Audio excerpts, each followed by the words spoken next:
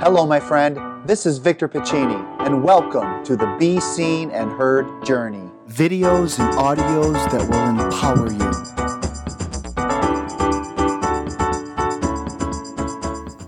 Hey, it's Victor. Welcome to the Be Seen and Heard journey. Thank you so much for being with me today. This week's blog title is awesome. The good, the bad, and the ugly of life. And that's kind of how it is, right? We all have, hopefully, amazing times. And I know you do. And we all have times that are not so good, bad. And then we have those ugly times.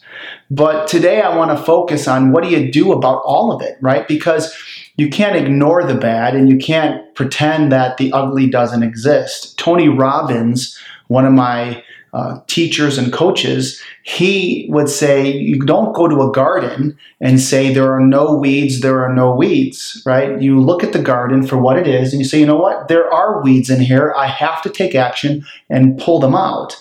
See, we can't just, wish it that it was gone. It doesn't really work that way. It requires taking action.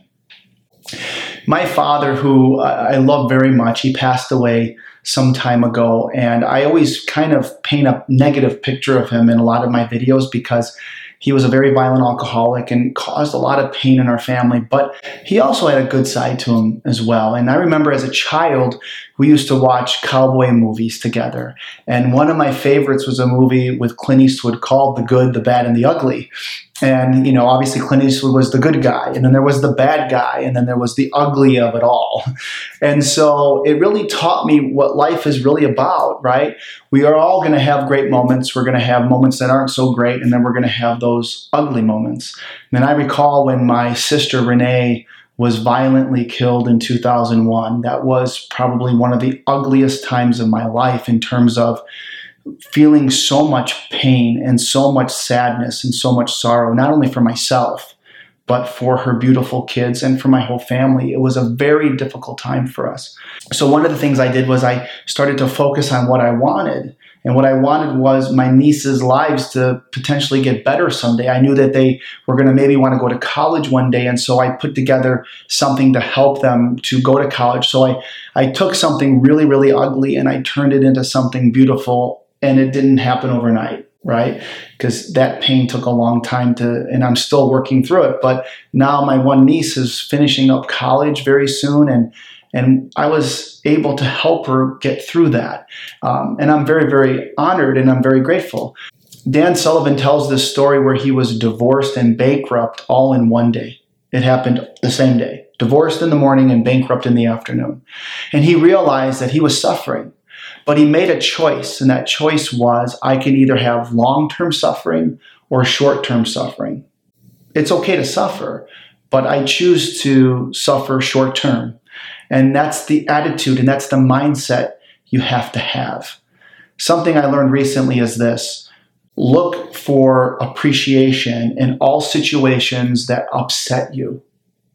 What a great way, right? Something that's been bothering you, look at it and say, what can I appreciate about this situation? And change your mindset. Is it easy? No. It's about creating a new habit. It's like going to the gym and thinking you're going to get more muscular by just looking at the weights. It doesn't work that way.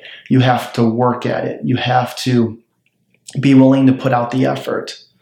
So think about that as you move forward today and every day. There is the good, there is the bad, and there is the ugly.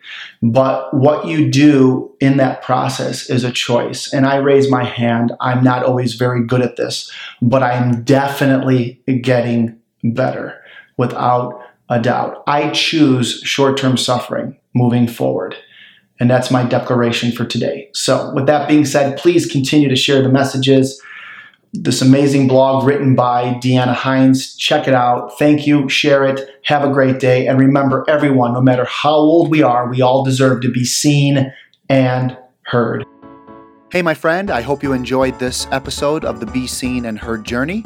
If you'd like to follow me, please go to youtube.com/Victor Piccini or Instagram.com/Childhood Victories, or head over to Facebook.com/Childhood Victories, or visit my website, VictorPiccini.com.